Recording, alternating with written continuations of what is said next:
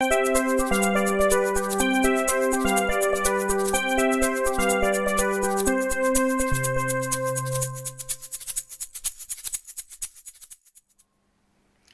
everybody, welcome to episode 60 of our weekly CRICKETher vodcast. Last weekend we were fortunate to be able to watch 4 different counties in action. So we watched Essex v Kent on the Saturday in the London Championship, and then we watched Sussex v Hampshire in Brighton on the Monday.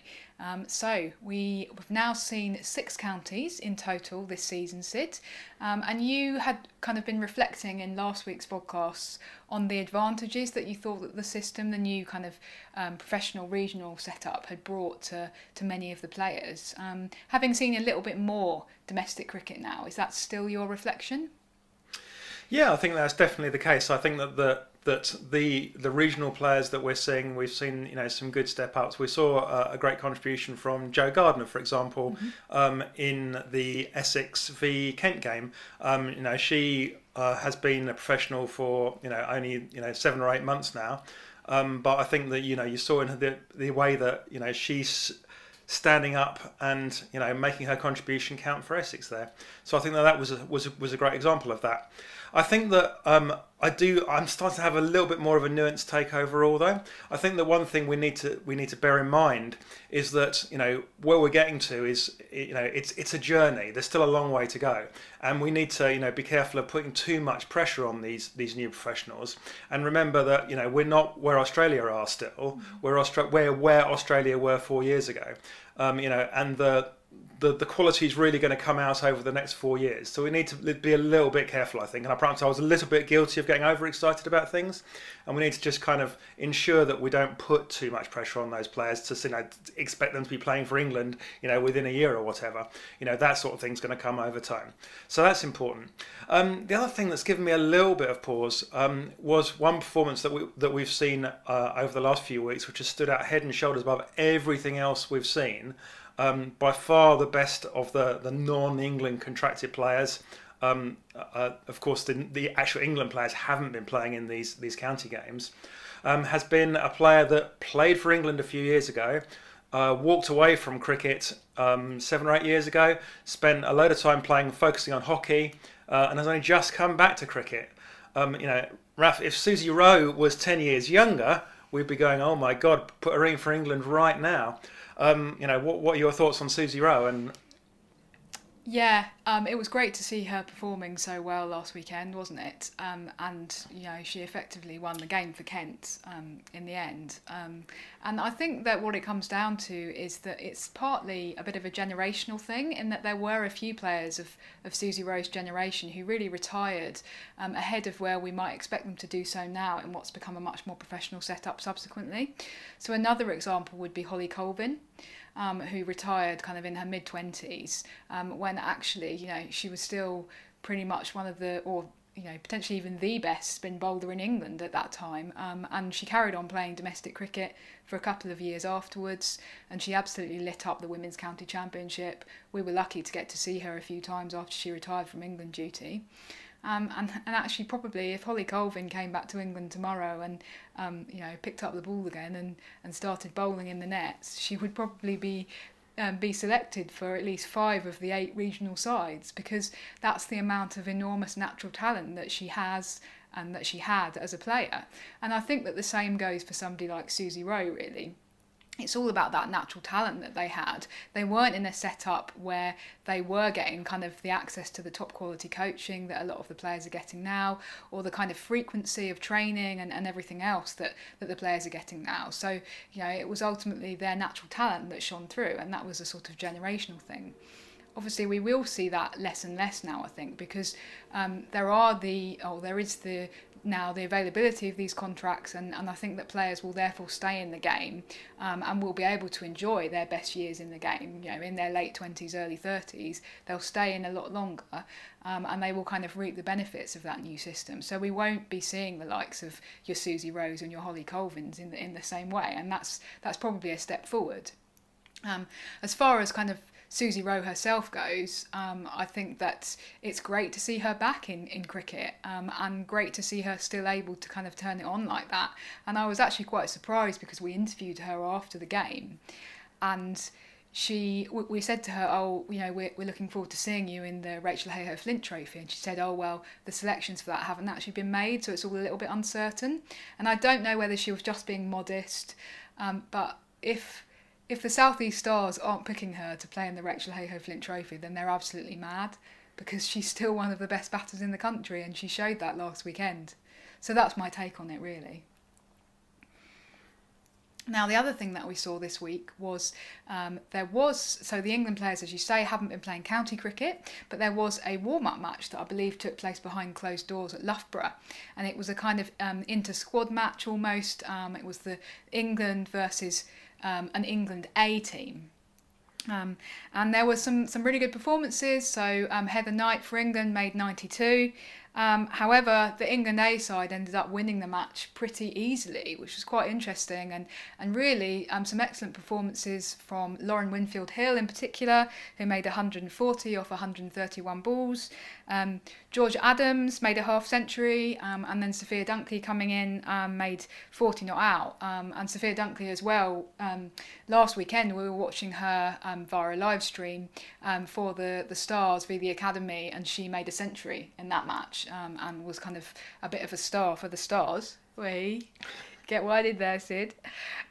So some really interesting performances going on, and especially in the light of the fact that we aren't too far away from the international season starting now, Sid. And obviously that's going to kick off with the test at Bristol against India in early June or mid-June. It's really exciting.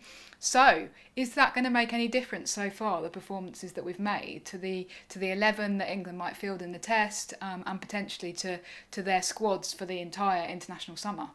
Yeah, it was really interesting, wasn't it? And what was most interesting about that match is often these inter-squad matches, they divide up the players, and so you'll have some of the best players in one team and some of the best players in the other team. Whereas when looking at those sides, it really was very much like this is the England side that if the test was being played tomorrow, we'd probably play. Mm-hmm. And then, this is, the rest.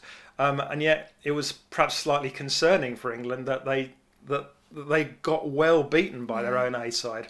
I mean, I think that a lot of that does come down to Lauren Winfield-Hill's contribution. Obviously, if you take out her scoring 140 not out, then they might well have been a situation where they'd have gotten bowled out there, and they wouldn't have achieved that. So it shows that she's still got it.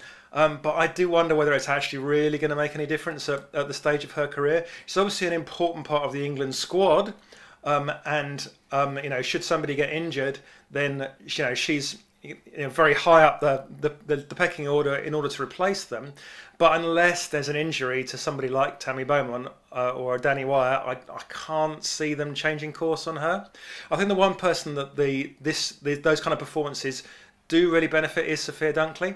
I think if Sophia Dunkley had come into this season and got a row of ducks and then gone into that England A game and got out, faced 20 balls and made 3 and then got out, then that would have potentially had people looking at it going, oh, maybe she's not really ready. Whereas the fact that she's coming in and performing early season, it doesn't necessarily prove anything, but it does prove that she's achieving something, and I think that makes the case for her to be a part of that India series. And I think where we are now, I'll be really surprised if she's not part of the squad. Whether she makes the 11 for the test in particular, there are some difficult calls there for England to make about the balance of their team, and I think that will very much come down to the balance of their team particularly, rather than necessarily the quality of the particular players involved. I think one thing I really like and really admire about Sophia Dunkley is that she almost, to some extent, when she isn't selected for England or when she isn't getting those opportunities for England, she really does take that into her domestic cricket and use it to kind of fuel her making lots of runs, to almost kind of, she has that attitude of, well, I'm going to show the selectors what they're missing. And I think we really saw that in 2019, which is obviously the last full season of cricket that was played in this country, when she wasn't selected for the England squad for the Ashes, but she went out and hit a load of runs in county cricket, and good on her.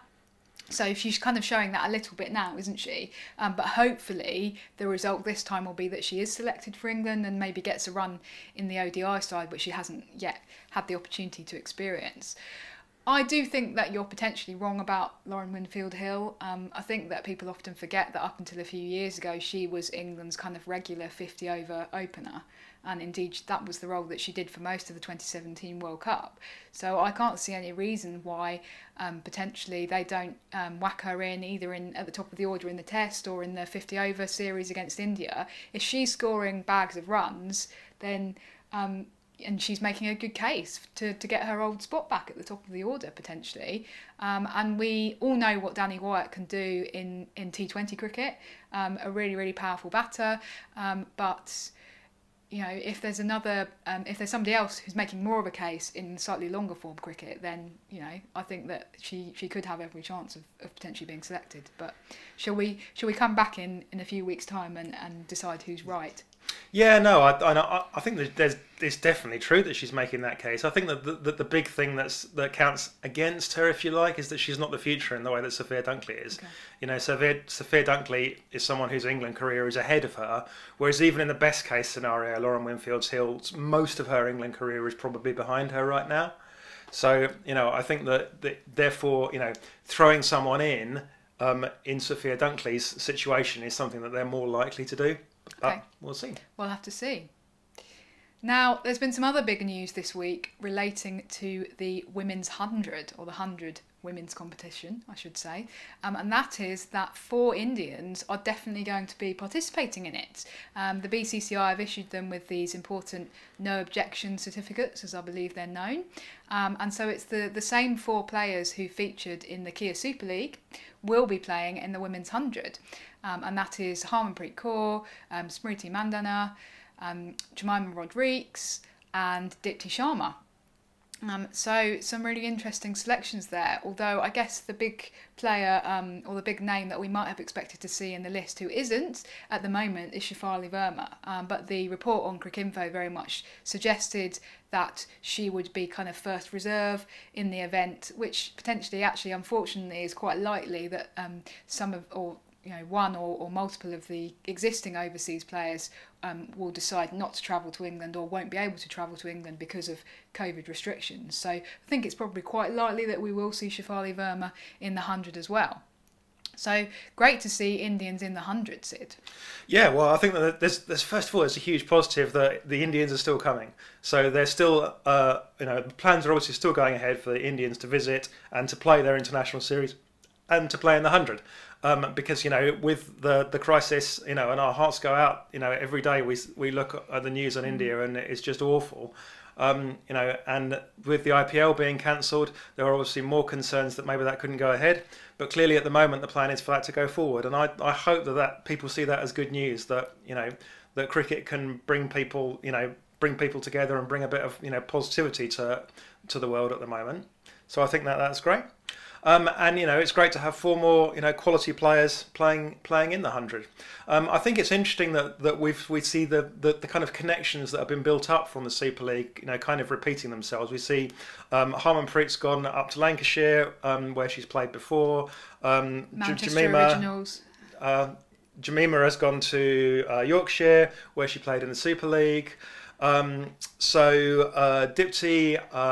gone to the London Spirit rather than the Western Storm, but of course it's the same coach, it's Trevor Griffin. So all 3 of them have kind of used their existing links, you know, and they're obviously working with people that know them and feel comfortable with them.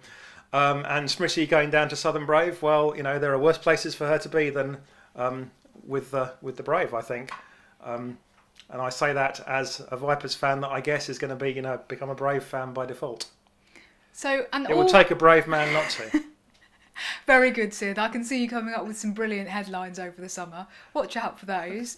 It's interesting that it's the selection of the particular Indian players does also reflect this kind of what's potentially going to end up being even more dominance of batters over bowlers in the 100 competition.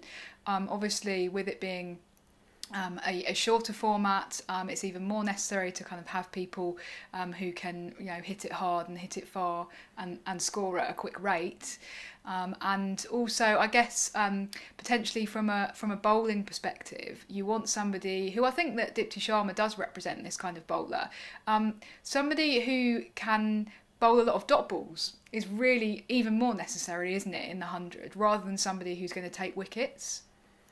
Yeah, the 100 is one of the nuances that's going to come out. I think is the fact that the bowlers have even less chance to make an impact. They've got. I mean, you can go, they've got 4 balls less than they have in a 2020, but that 4 balls represents a significant percentage of what they're going to do over the season, and it becomes even more about the batters hitting the big runs and the bowlers being there to just be the cannon fodder for that. And if you're being cannon fodder, what you actually want to do is to make sure that you're not that. And so, it's going to be a crucial skill for bowlers to bowl dot balls. Is that going to make the 100 more exciting, though, Raf? Yeah, it's slightly at odds with the ECB's vision for the 100, isn't it? Because what they think that people want to see is, bish, bash, bosh, lots of sixes and lots of kind of, when people hit a 6 and those flames go in the air and it's all, ooh. So that's what they want to see. Whereas from the team's perspective, you want your bowlers to be bowling dot balls. Yeah, you want the bowlers to be making it really boring. Really boring. As boring as possible. Yeah, so there's a bit of a conflict there, but we'll see. Yeah. Anyway, I'm very much looking forward to seeing those Indian players in action, and we still hope that they'll be joined by players from Australia and South Africa and elsewhere for the 100 this summer. And finally this week, we had the news through that Claire Connor has personally gone up to Lords and with her bare hands torn down the Grace Gates to build a statue of Rachael Heyhoe Flint. That's right, isn't it, Raf? Did you read that in the Daily Mail? Yes. Yeah. Is it not? It's not quite accurate, Okay. but there's kind of some semblance of the truth in there, in the sense of obviously there's been this story doing the rounds this week, but apparently it's been in development for quite a long time, and it's a little bit of a storm in the teacup that Claire Connor obviously is going to be taking over the MCC presidency in October, is making plans and is kind of developing plans to erect a statue of Rachael Heyhoe Flint at Lords, and then there are a couple of angry MCC members saying that they don't think that this should happen. That's just to summarise roughly what was said. Yeah. Very good impression, thank you. But as far as we are now aware, there are also plenty of MCC members who are in support, so perhaps it's been slightly blown out of proportion.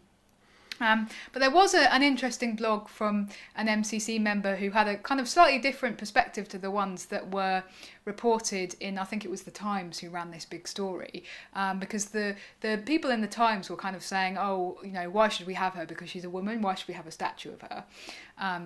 And obviously that's complete nonsense. But I did think that this particular blog by an MCC member was interesting. It was a bit of an alternative perspective. I'll just read out a quote. And he said, "My objection is that Rachael Heyhoe Flint was in opposition to the necessary exclusion of South Africa from international cricket in the 1970s and beyond." So for anyone who isn't aware, which probably most people would be, in response to this kind of apartheid system that was in place in South Africa, in the 1970s there was and beyond, there was an international sporting boycott of South Africa instituted globally. And the idea was to try and put pressure on the South African government to end this regime and to kind of hit them where it hurt because of the importance that that sport holds to kind of South African cultural life. And there's various arguments about the extent to which it kind of did contribute to the eventual fall of that horrendous regime. But it's certainly true that, and I don't think it's particularly talked about or well known by people, that Rachael Heyhoe Flint was kind of against this sporting boycott. And she did write in her autobiography that she felt that sport and politics shouldn't mix, and that that the government shouldn't be interfering in people's kind of freedom and free right to go and play in South Africa if they wanted to. And she did support the kind of unofficial tours, women's tours that took place of South Africa in the late 1970s and early 1980s, before the Women's Cricket Association kind of put their foot down and put a stop to it. So that's certainly true that was an opinion that she held, and I do think that we need to perhaps talk about, when we're talking about erecting statues of people, we perhaps need to talk about them in more nuanced terms. I don't think it's necessarily a great idea to kind of see anyone as in I think that each of us are flawed in our individual ways, and we often think of erecting statues of people and we see them as kind of heroes or heroines and people who are wonderful and we should admire. And that is true. And that is true of Rachael Heyhoe Flint. She did an enormous amount of good for women's cricket. She does also have, she did also have flaws as a person, and she did also hold views that we might not necessarily agree with. But that doesn't necessarily negate the fact that she, would be seen by many people as worthy of a statue in her own right.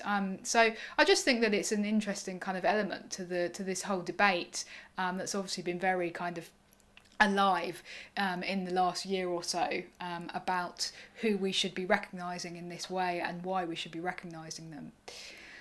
It does feel sometimes as well, Raf, as if Rachael Heyhoe Flint is sometimes seen as the only woman that ever played cricket prior to the sort of the professionalisation of England. And before Charlotte Edwards decided to first pick up a bat in 2015, Rachael Heyhoe Flint was the only person who'd ever done so. Yeah. And that's not really true, is it? And that's not fair on an awful lot of other women that came before. Who else might we have a statue of? Yeah, I think that's absolutely true, and I suppose that's one of the reasons for me doing what I do and trying to make the history a bit more well known and a bit more visible, because there are plenty of other women, and as you say, Rachael Heyhoe Flint does already have a lot of public recognition. We've now got the Rachael Heyhoe Flint Trophy, which is brilliant.